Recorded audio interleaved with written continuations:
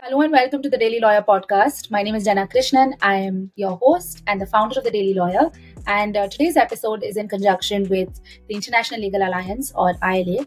ILA is a network of independent legal professionals from across the world. There are legal professionals from over 150 countries as part of ILA. And on the podcast, we periodically feature members of the ILA to talk about their journeys in the law and then all of the other things that they want to speak.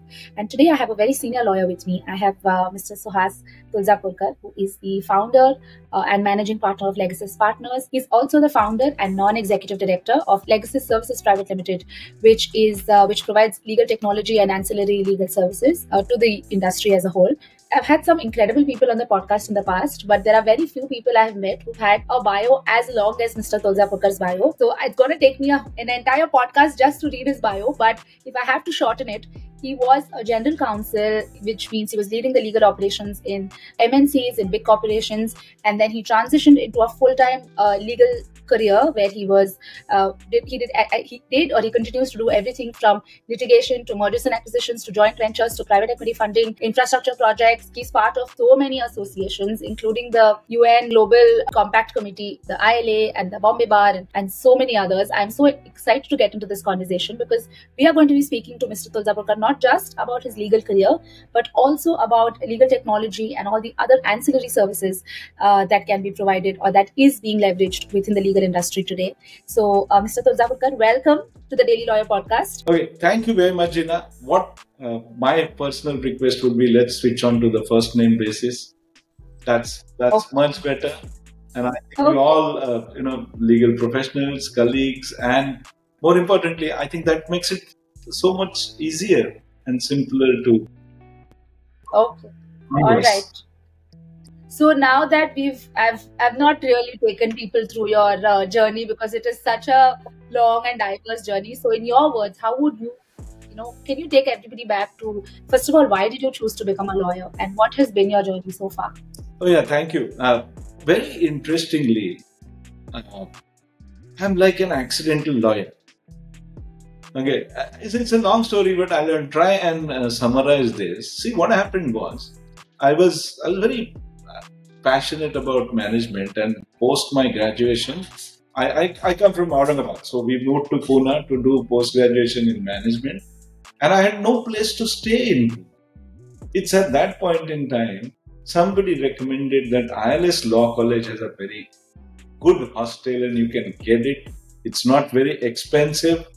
And I think that's why I took admission into ILS Law College. I was doing my MBA from IMDR, and at that point in time, Principal Shezwalkar's IMDR was far highly rated institute, associated with one of the universities from the US. And I could then do law as well as MBA. So I got into ILS Law College because the hostel was good. And then it so happened that when we were final year of law, 84, 85, I think in 84, Bhopal gas tragedy happened. And I worked extensively in the rehabilitation camps initially and subsequently worked in Bhopal to try and find out what would be the liability of Union Carbide Corporation in true sense. So I had a graduation in statistics, so I applied some statistical formula. I looked at, talked to some medical professionals and looked at how does degree of disability and intensity of affliction of gas leads to quantifiable compensation, which report was actually accepted globally. US Medical Association, EMA from London, all of them recognize our efforts. And I'm just a student passing out of law at that point in time. And I think when you get that kind of recognition, I thought maybe as an individual, you can impact far better.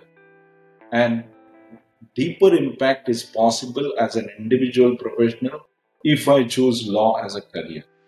So while I had got a couple of on-campus job offerings from MBA, I got one offering from one NGO which was extensively promising to work on Bhopal gas tragedy, and I just left it up. Since then, I've been into legal career. So started off by saying, sorry, I don't have a place to stay in Pune. Can I get a cheaper place? Got into lost. That's fabulous. I love how, so many, if I have to say, 9 out of 10 guests on the podcast, especially lawyers, say that they are accidental lawyers or they chose law by the process of elimination. Very few of us have come into law, me included. I also chose law by the process of elimination. I think very few of us have come to law with like a very, I think things are different today, but possibly most people, at least on the podcast, have chosen law by the process of elimination. But we are very happy now that we've chosen this. We're very happy. One of the things that struck me when I was going through a LinkedIn was that you call yourself a global lawyer. Not a global lawyer or a glocal lawyer. So what does that mean? I've never heard that phrase. I'm presuming you come up with that phrase. There's a little bit of reference to it in your LinkedIn itself, but can you tell everybody what does that mean? Because I think that ties in beautifully to what you do in your career today. See, what happened is, during the phase 1991, as an in-house lawyer working with a company like Thermax, we got opportunities to, structure deals, work with global lawyers, and realize that we can contribute to the development of law. And I think after that, it so happened that when I was working with Enron, I think there were almost about 48 law firms, global law firms, most of the law firms who were involved in that project, either from lender side or from project side. And I think interacting with them, I realized while the globalization was happening, and therefore the local jurisdictional knowledge and the global outlook into law is very critical. Just to give you an example, I think what happened was I drafted a SLP while I was working with Enron, and I can take Enron's name because it's. Sorry, I'm going to cut you because you have to say to explain, because there are in the audience we have people who are not lawyers. Okay. So when we see SLP, it's a special leave petition that directly takes you to the Supreme Court. Yeah, sure. So I was drafting a special leave petition against an order from a high court, and I think I took time about a week to draft that petition. Looking at my experiences, I think I thought I did a very good job out of it, and I kind of circulated it across the lawyers. It's at that point in time a very, very senior partner from Linklaters flew into India, and he explained to me to say that you drafted this from the point of view of Supreme Court of India, and how the judges are going to read your petition, look at it, and the contents are structured in that manner. But he said, look at the stakeholders that are going to read this document, including those 40 odd global law firms, and that is also your stakeholder and an audience. Those are your clients, and you need to make sure that your client understands it first, and then it's possible that you go across to the court, because improving that quality to address the global benchmark legal delivery is as important as understanding the local law and jurisdictional aspect of whatever you do in law. So I think that was a lesson learned for me, and from there onwards, actually, I tried to maintain the quality of all the deliverables that go out of our desk, to say that, while I have to understand who the stakeholders are, I know, for example, the judicial system, when you talk about Indian judiciary, I think because of the paucity of time and various other reasons, they may not be able to appreciate the kind of quality, but the clients are going to be, and global clients definitely will sit up and take recognition of this. So that's where this globalization dovetailed into local practice, and especially when you talk about law, everybody knows that it's the local jurisdictional legal elements that are very, very critical while you look at a global outlook. So you take any of the legal field today, which is the corporate legal field today, you will realize that few of the laws have come in, most of the critical laws have come in by virtue of our treaty obligations at a global level. They're moving towards taking a legislative initiative to a different level where I believe, for example, in taxation, I think the world looks at Indian legislations as benchmark that needs to be followed because one, we've got these as newer regulations, so we've kind of learned a lot from across the globe. But from the qualitative aspect perspective, whatever we do need to be kind of localized, so to speak. And that's why I say that my experience, I believe, is kind of this experience makes me understand what's happening at a global level and being on the top of that, as well as making sure that the jurisdictional elements are critically inputted in whatever you do. So that's what it is. No, this is a very interesting way of looking at it because we think of globalizing in the sense taking India to the world, or taking here we are like okay we have to take or adopting the world practices here. Here you're having a nice marriage of the two, where you're saying okay I need to adopt world practices, but then at the same time I need to do it in a way that fits into what is available, what is the what is the mold in India. I had a similar experience as you when you spoke about the Linklaters partner. I had a similar experience where a Peace Council in England actually threw the draft that we had drafted and then proceeded to redraft it all in front of us. And that was really a wake up call because our language is a bit pedantic and a lot in passive voice, and there's a lot of repetition because we believe I don't know for what reason we have to repeat. And then we just, if we had a 32-page draft, it became 12 pages and it was so crisp.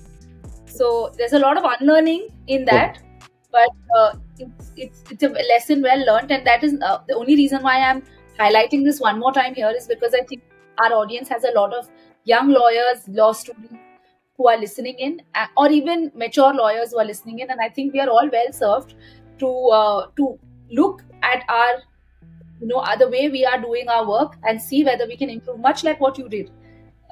You took a few elements that is required and then you sort of rejig what you're doing. So it's wonderful to see that. Sorry. On this topic, I just add one other thing, which is to say that whenever we've discussed at a global forum and talked to global lawyers and law firms, you see, one thing that stands out from Indian lawyers is they're saying, okay, Indian lawyers don't lack in brilliance in coming to the conclusion, but consistency in the quality is always a question mark. So that's another kind of a fundamental at a global level that we need to realize. We are brilliant, okay? If we are challenged, as all Indian lawyers, when you challenge them, they come out brilliantly. But to maintain that tempo, that quality as a matter of routine and consistently delivering that quality is where the world looks at us different. What do you think? Why do you think that is true? Like, what do you think we lack quality? Because if there's stuff, why is the consistency not there? What do you think? So it's like when we are challenged, you see, we deliver. Okay, but on the routine matters, okay, I think the lawyers, especially most of the lawyers, tend to ignore the routine getting perfected. You see, because it's considered to be a very intellectual profession, so to speak. I mean? It's more like saying that there's always intellectually challenging issues when you talk about legal profession. And you want to excel there. Consistently getting your quality benchmarked at that level is difficult. Secondly, our legal education in India does not follow what globally is called as IRAC principle. So the reasoning, application of mind, understanding the facts being applied to rule of law, and then coming to the conclusion is a matter of process. See, we are saddled with so many matters in a day. We are saddled with huge backlog of cases. So the volume actually drives us to say that we will come to the conclusion straight away and deal with the matter.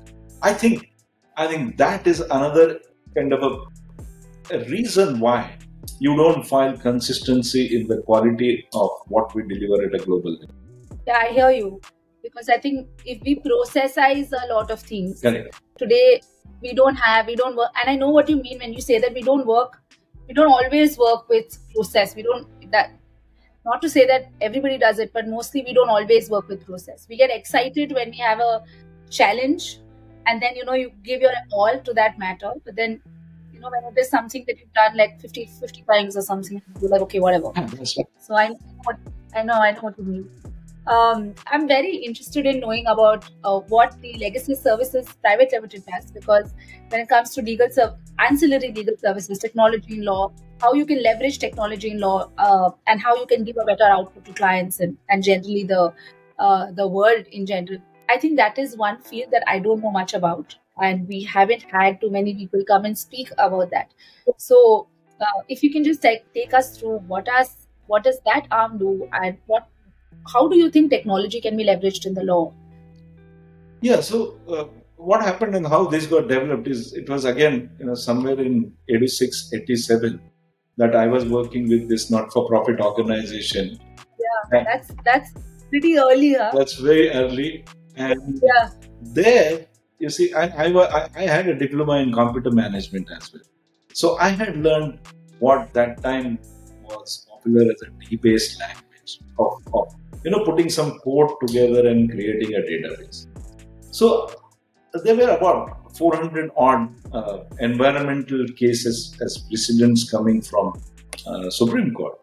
So I played around with my knowledge on the database and created a searchable database of those 400 odd cases. Okay. And at that point in time, I was interacting with various legal luminaries, including Dr. Upendra Bakshi, who we had interacted. You see, and he liked the idea of saying that, oh, this is easily available. We can do the service far better. Because that time, even online searches were not available. And computers only were not there, so forget the internet and all of that. Yeah. So that was at the back of my mind all through my career. So when we started Legasis, earlier it was known as Legasis Services Private Limited, we now are focusing on giving solutions to the client. So it's Legasis Private Limited now, focusing on systems and integrated solution. So when I formed Legasis, I think I realized that the technology can play a pivotal. We started off by saying, can we offer at a global level LPO kind of services as the process outsourcing at the back office? Because at that point in time, there were some reports from NASCOM and other agencies talking about how the future of legal process outsourcing is. And based on whatever my experiences with Enron and during that period while dealing with GE, Bechtel, all of that, I realized that there is possibility of using technology. And we developed a software under the guidance and aegis of one Dr. Desai. Okay, Dr. Desai actually is the person who was 1974 postgraduate in computer sciences in Germany. He was visionary. In fact, he taught computers to the names that are today known as remarkable names in the computer industry, in the software industry.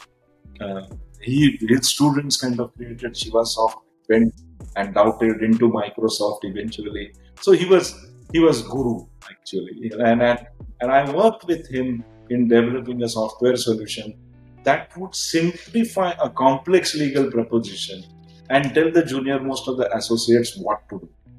Once that comes in, you control the quality and you actually control the delivery. And that was the job tracking tool and the software that we created. Come 2008, LPOs were not going anywhere. I was lucky to understand this too early in the process. And we said, why can't we develop software for supporting legal functions and for supporting the GCs? Not really going across to the practicing lawyers, but focusing on the GC function. And that's where we came out with what could be the areas which will have a global appeal, which will again be required under local laws, and where the repetitive knowledge can be reused to ensure that you don't pay high prices to somebody. But that's how the software that we had developed as a job tracking tool for in-house function, we kind of converted into a solution for the clients.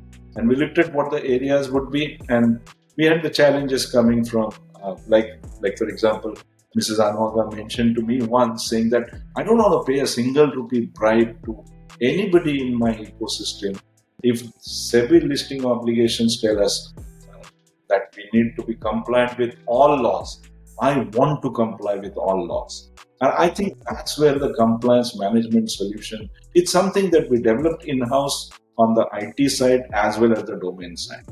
So that's where I think we had some very, very marquee clients who supported us during this period to say that, okay, you should learn from every client. And we learned, and we kind of created Ligatrix as the solution. Ligatrix today is being used by almost about 2,500 companies in India. It captures almost 24% of BSE market cap on the listed entities, where the companies rely on compliance with all laws. And I think we haven't looked back. We developed almost about 16 other solutions today. There's litigation management, there's contract management solution. We do performance evaluation through software solutions. So there are almost about 16 solutions, include management of intellectual properties, capture of innovation, all of that. And I think since 2008 till now, it's been an interesting journey that we got. I'm lucky to have excellent team that translates the vision and executes it in coming out with a solution. The last or the latest solution that we kind of created was related party transaction solution. One of our clients came back and said, we are struggling on the related parties, and we knew we were tracking these laws as updates. So we knew the challenge. So we looked around across. We said, if there is already some solution, why should we replicate it? We do that, but we didn't find any solution. So within a matter of almost 4 weeks, we came out with a solution on related party transaction. Still, it's the only one kind of a solution that's available in India today. And I think we are gaining a lot of grounds on supporting clients on the very critical. What does the solution do when it comes to related party transactions? Because we do have a lot of business owners as our listeners who are small business owners. So often they have related parties as directors or completely innocently. So what does the solution do? It actually looks at, let's understand who are the related parties in your, first thing is creating that repository. If you look at relatives as defined under the Companies Act, I think there is a mess there. Okay. Plus each of those directors and KMPs, where they are partners, where they're directors, common directors, all of that. So it creates first the repository of all related party transactions. And in this, we use technology to pick up the data from MVP1, where every year you will have to disclose the interest. Every director has to disclose the interest. Then we cross-check with some other parameters which are available in the public domain information to give confidence to the client that all relatives and all related parties are captured in the process. And then we look at the thresholds to say, like, learning again from the law firm, whatever we do when a conflict check comes in. So we say, okay, if these are contracts where the threshold is getting breached, okay, we'll send a conflict check across all related parties to understand whether the prior approval is required or not. Then we broke down the law in terms of micro level tasks, like what are the thresholds? I mean, if you are saying that it's an arm's length transaction during the normal course of the business of the company, then it goes only up to the audit committee, which is a recording element. There is no further approvals required, but the reporting has to happen at the audit committee level. So we broke down the law, created the task, created the workflow to the extent today that related party transaction, the first draft of the disclosure that you want to make is automated in the system. In the process, we integrated through APIs, we integrated SAP and other ERP solutions and actually pick up a data from SAP itself. So manually, there is very little that somebody has to do, because this sounds like a very good solution for small businesses, small or sort of micro, mid-sized businesses, because they often don't know, without realizing, they may be in contravention to the law. Is this, in terms of affordability, or is this something that can be targeted towards small and micro business levels? See, currently, what happens is the threshold for related party transactions is 10 crore and above. The small and medium businesses do not have this quite often coming. Although when it comes to directors and the kind of common directors and related parties of director, threshold is 1 crore, director and DMP. But at the organizational level, since the thresholds are this 10 crore and plus, I think large companies where the transactions are multiple transactions that they have to tackle, including if you've taken an omnibus approval, whether the omnibus limits are exhausting, not exhausting, automated alerts come from our system, etc. So I think the by its design, the law today caters to 10 crore or 1 crore as threshold. Small and medium may not require this as related parties, but I think therefore it's not a need for them, because maybe there are one or two transactions when they're talking about SMEs or small and medium companies or mid cap as well, but those are not, there are few transactions for them to can be handled with the current way that they are handled with the CA and so on. Okay, lovely. I wanted to talk to you about generally leveraging AI, because you spoke a lot about leveraging technology, and all of the questions that I wanted to ask you around that, I think you sort of answered it quite beautifully with your examples. But while you were talking, I was thinking about AI because you're so forward thinking when it comes to technology. I'm sure you have managed, you've thought about, and how AI will influence law, because there's so much of confusion, so much of fear. People will lose their jobs. AI will start drafting. Ask ChatGPT to draft your contracts. Don't go to a lawyer and so on. sorry So yeah, but what do you have to say about that? Okay, so you see, the first thing is that let's put the steps moving towards AI correctly. Okay. Now, when we have database today, we have 3,75,000 tasks under 1,700 laws that apply to the business on compliance side. Okay, we are working at a data level when I talk of database. Right. We need to move to the next level, which is information. From data, move to information.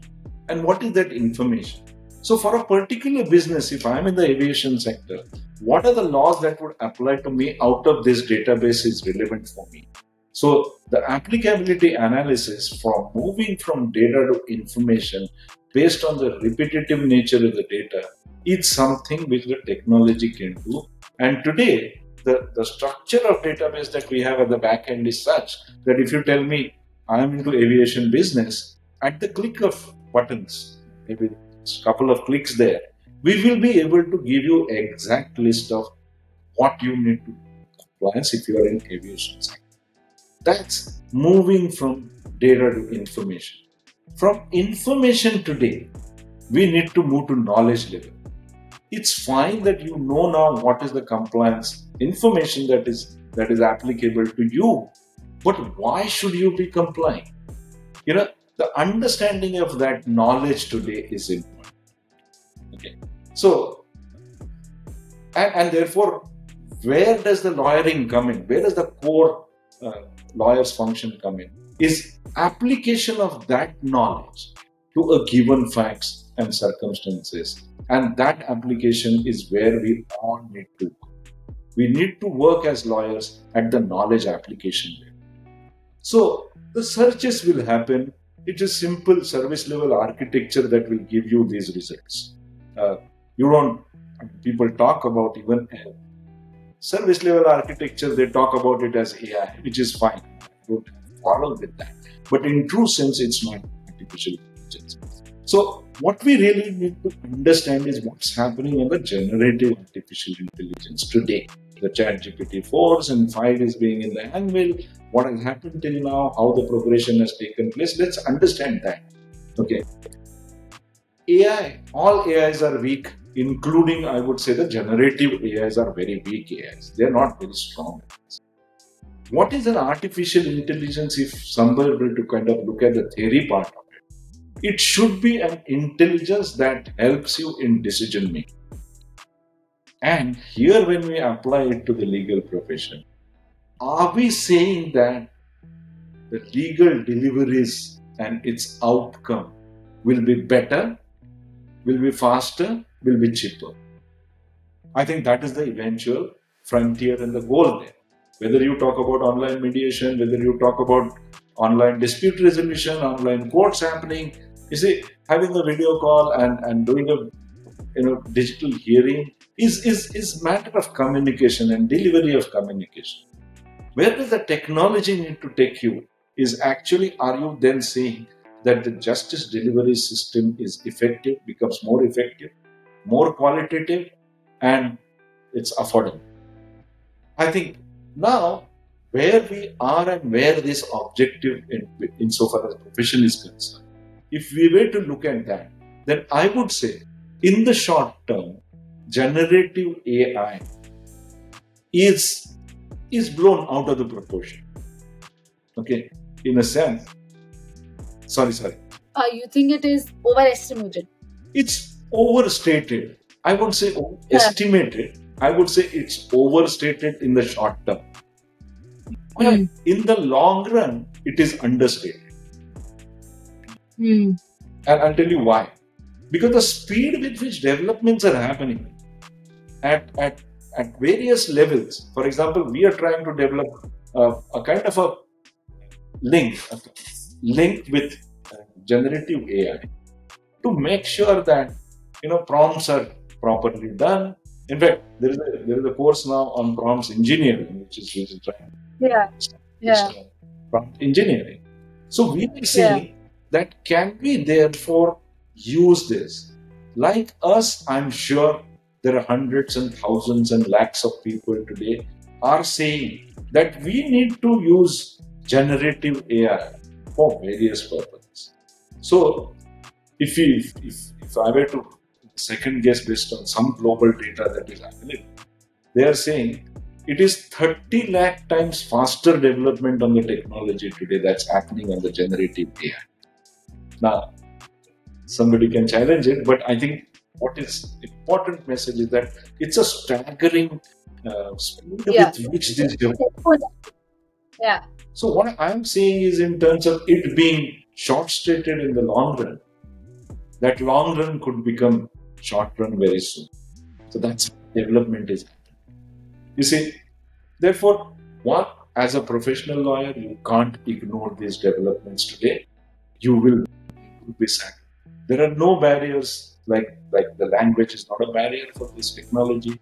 Like your language and your English grammar is not a barrier for it. It will correct your grammar. It will give you drafts which are far better drafts. How we use it is important. One, keep in mind, got to use this as a knowledge application. That's where the profession needs to move. Not merely data research, not merely copy paste. That's not going to work out. So what we are seeing is that the days of copy paste will get over very soon, because generative AI would probably sit in your Word document. Okay, that's where I think that doesn't seem very far away. No, it's not. The developments are happening in that direction. Therefore, as a lawyer, if this is part of the Word, where do you move and where do you give insights as a professional? And that's where I would say you will still have to look at, can you then reduce the cost of legal profession? Can you make it more affordable? Can you make it more outcome based from a client's perspective? And more importantly, can we look at a consistent quality? In this process, from now till going there as the outcome based solutions, we need to get ethics and regulatory aspects right. So there's a lot of work that's happening on the ethical front. It's clearly a conversation by itself, because while you still have so many more questions and tangents that I'd like to discuss this particular conversation in, but unfortunately we have limited time. So and this is an episode in collaboration with ILA. So I do want you to speak a little bit about ILA as well. What has your experience been? What do you think of ILA? How has it sort of benefited you? What you have to say about that? So You see, ILA is a completely different kind of network. I've been associated with various legal professionals network, and ILA stands out on various fronts. One, there is no individual or group agenda there except saying, as a professionals, we need to exchange notes, gain more knowledge, and become more aware of what's happening.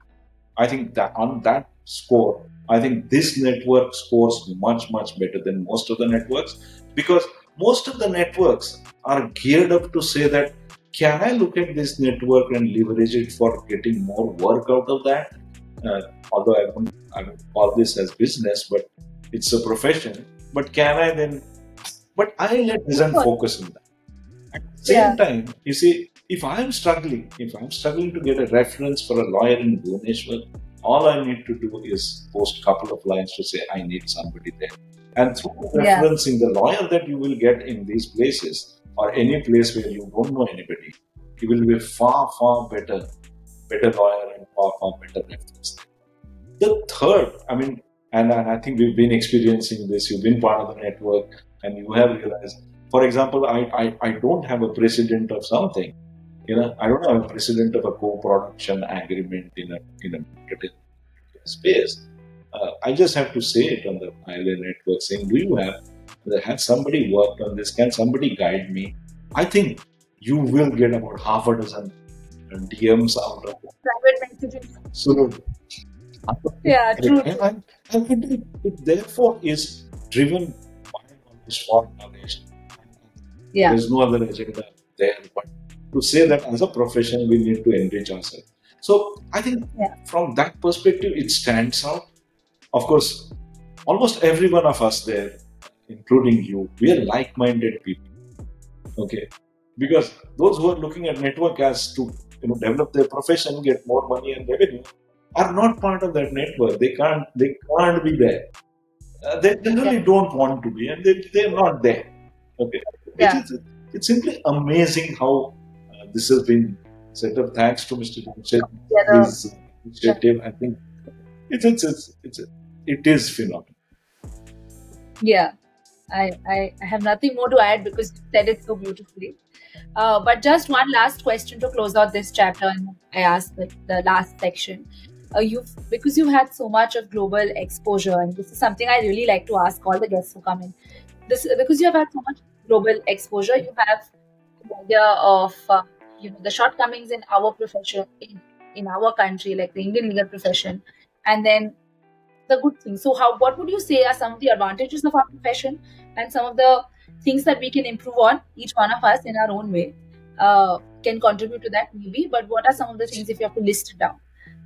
You see, so actually, what's likely to happen is that there's more of a globalization, more of a borderless issues that are coming up. Just take GDPR as an example. I think data privacy regulation that started up in the Europe. I mean, each of the jurisdiction is now catching up, including India, which has come out with its own DPR. The Data Privacy Act has been notified now. So it's understanding that at a global level and how the world moves in is very important for every lawyer. I may be practicing in a taluka court today, but I think the presidential value of the judgments coming from Supreme Court, which in turn may be influenced by foreign judgments, is because we have adopted stare decisis as a principle. It's very important for us to understand. Many times it does happen that when you're trying to find out, legal contentions, when you're trying to find out the grounds, when you're trying to look at how the arguments and counter arguments need to shape up, many a times your fact may be similar or closer to fact of the case that might have taken place in Gulf or in Africa, and you don't find similar factual cases here. But this is where I think the law or the application of laws and principles of law become borderless.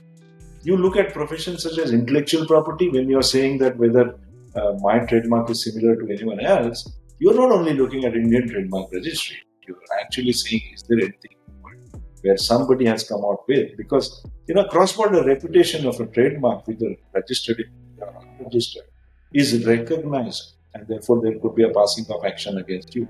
So you got to Yeah. understand at global level what's happening, whether it is patent history, whether it is newer legislation such as data privacy or tax and fiscal legislation that are coming. So it's very, very important for every lawyer who wants to be successful to understand the global paradigm. And I think that's where I would say that it's essential for all of us, for all legal professionals to have that knowledge. Then you can apply that knowledge. Yeah, I hear you. So essentially, we look a little above ourselves and then look around, learn, and then continue to apply. I like your word globalization. So we should, Thank you. we should like. So this is the end of the legal part of the podcast. The last part of the podcast is something I do for myself because I just love listening to the answers. So it's called 5, 4, 3, 2, 1. I have 5 of something, 4 of something, 3 of something like that. So to start with, can you give us 5 productivity tips? Because you do so many things, I'm sure you have these. So 5 productivity tips. It could be apps because you're so tech savvy. It could be apps. It could be anything, whatever you use. So productivity tips I would say is that you see time management is the most critical element in our profession, and how do you manage your time is something that is very, very important, and therefore how do you delegate it? You see, and I think most of the time I have sensed and realized quite a few lawyers are very fastidious about not delegating, and I think that's one thing that we need to learn if we were to look at productivity area, because that's an area where it's important that you free up time to do your core activities and what you like. The second area is, of course, use of technology and various apps which are there, but more importantly, understanding for what use you are going to use the technology. In a sense, what is the end use? You want to do a research? Probably yes, it's a good thing. You want to draft pleadings? Probably it's a good guidance to get.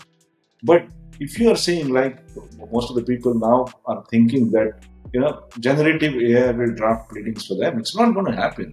Okay, you need to understand what and how you want to use the generative AI. You see, therefore, use of technology is again a very, very important thing. The third thing is that, and I think you need to take short breaks. You need to look at short vacations. You need to look at extended weekends, because balancing your thought process or continuously, if you are thinking about anything and everything, it becomes very, very difficult. And the fifth element, I would say, which I personally follow, and I get up at about 3:34 in the morning and work for about an hour and a half or 2 hours, depending on how critical the work is.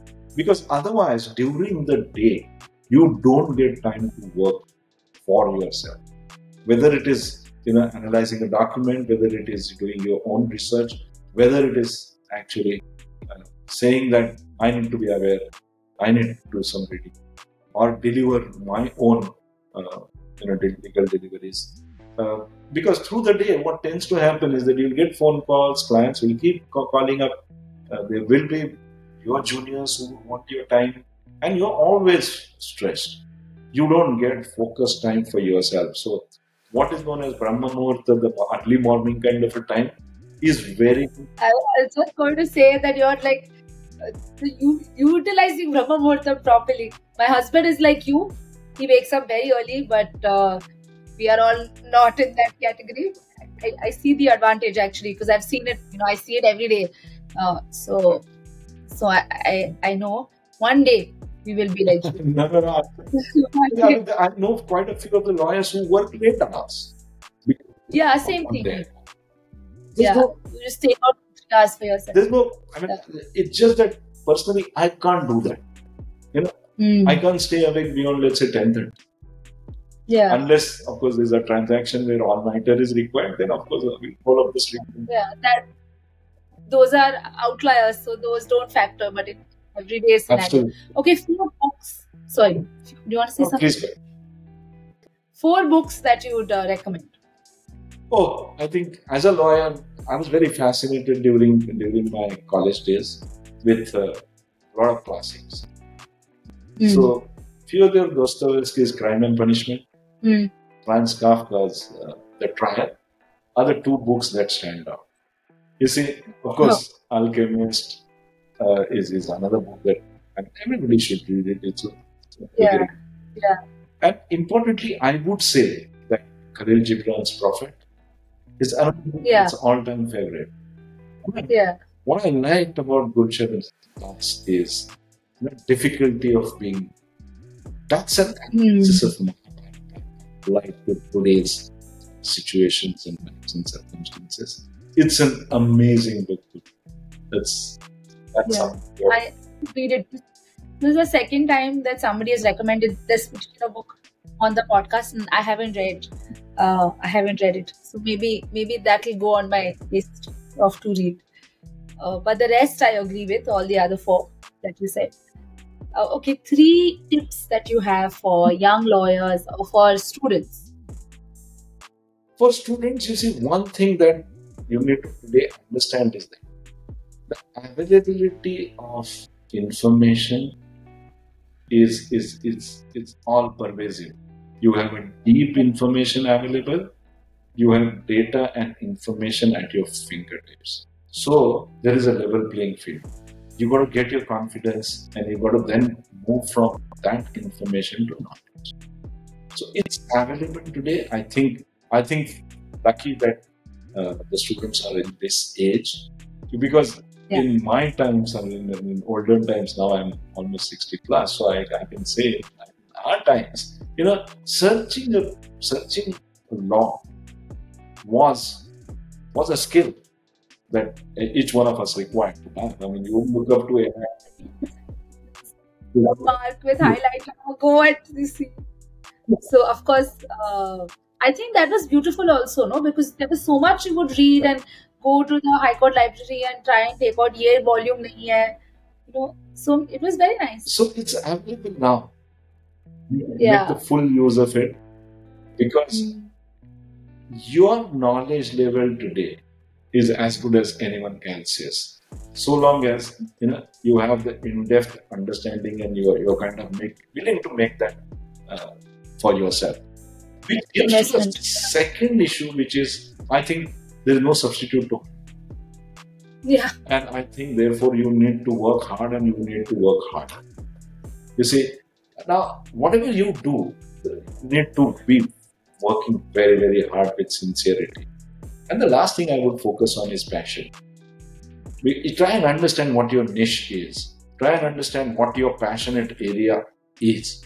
Because if you're not passionate about, let's say, intellectual property law, right?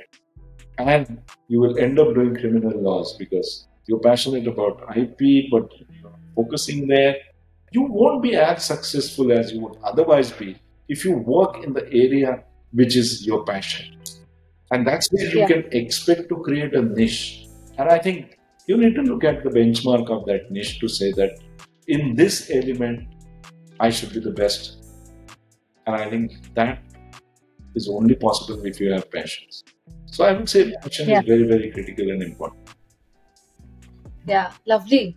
I think I loved your first point. That's a very unusual point that no one has said this. Hard work, though, everybody, that's something that everybody has encouraged students to do.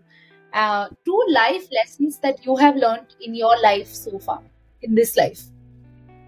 Oh, that's a tough one. No. You see, very clearly, your mindset is your biggest problem.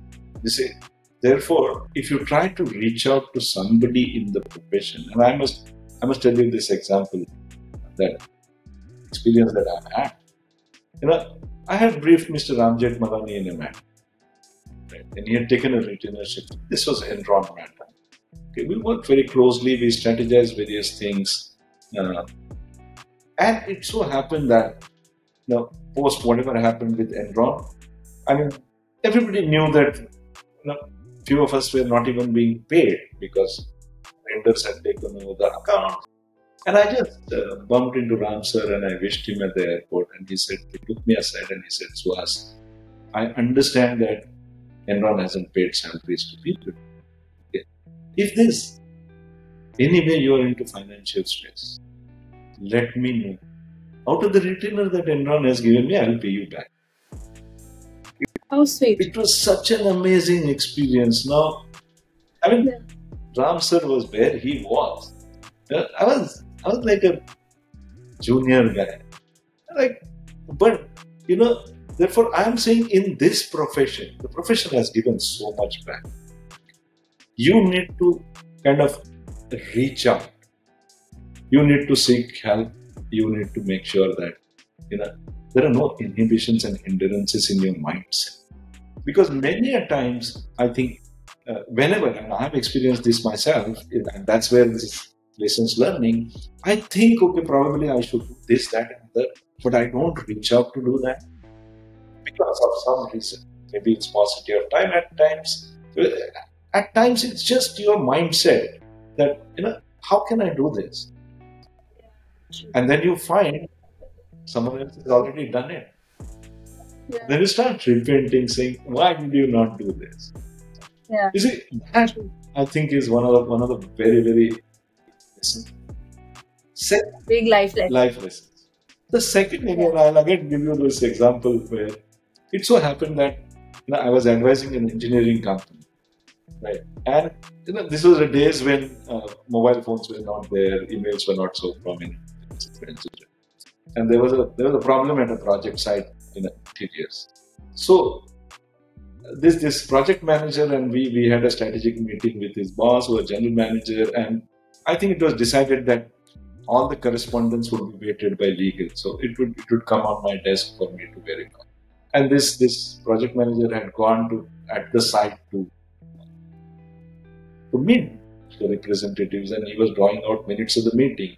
So he called me up from there to say that I'm now forced to give these minutes of the meeting, and this is what I'm doing. Just tell me over the phone whether I'm right or wrong, because communication was very hard. Period. And I guided him. I corrected a couple of sentences, and then I wrote like typical any in-house lawyer would say, or even outside counsel would say. I said just write couple of lines at the bottom to say that whatever I have stated is without prejudice to our rights and contentions, and I said close your document, right? So he did that. He was very happy, right? And he came back and he kind of showed me the document. He said, "This is what I've done. You told me." I was very happy. So whatever I've written on the top, there is a caveat below, so we are protecting our company's right. Great. Now, when I read the document, to everybody's shock and dismay, instead of saying without prejudice, he wrote with all the prejudice to our rights and contention.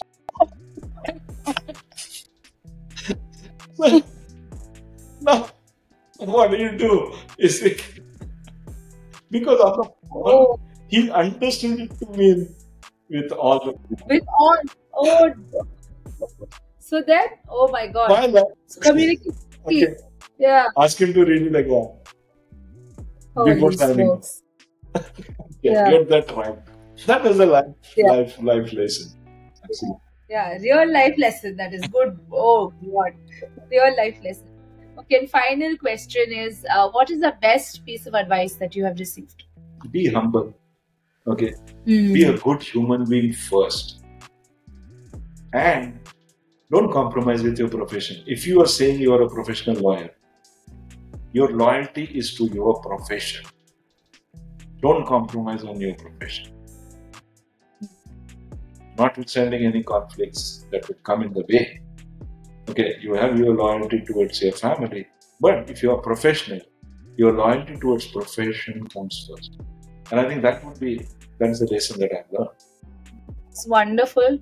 Thank you so much. It was such a lovely conversation, and I have so many other tangential questions. So maybe we should do a part 2 only about AI and the law, because that is one thing I feel we really did not scratch the surface. So, but it was wonderful. Thank you for your time. Thanks a lot. Yes, thank you very much. Thank you. Bye.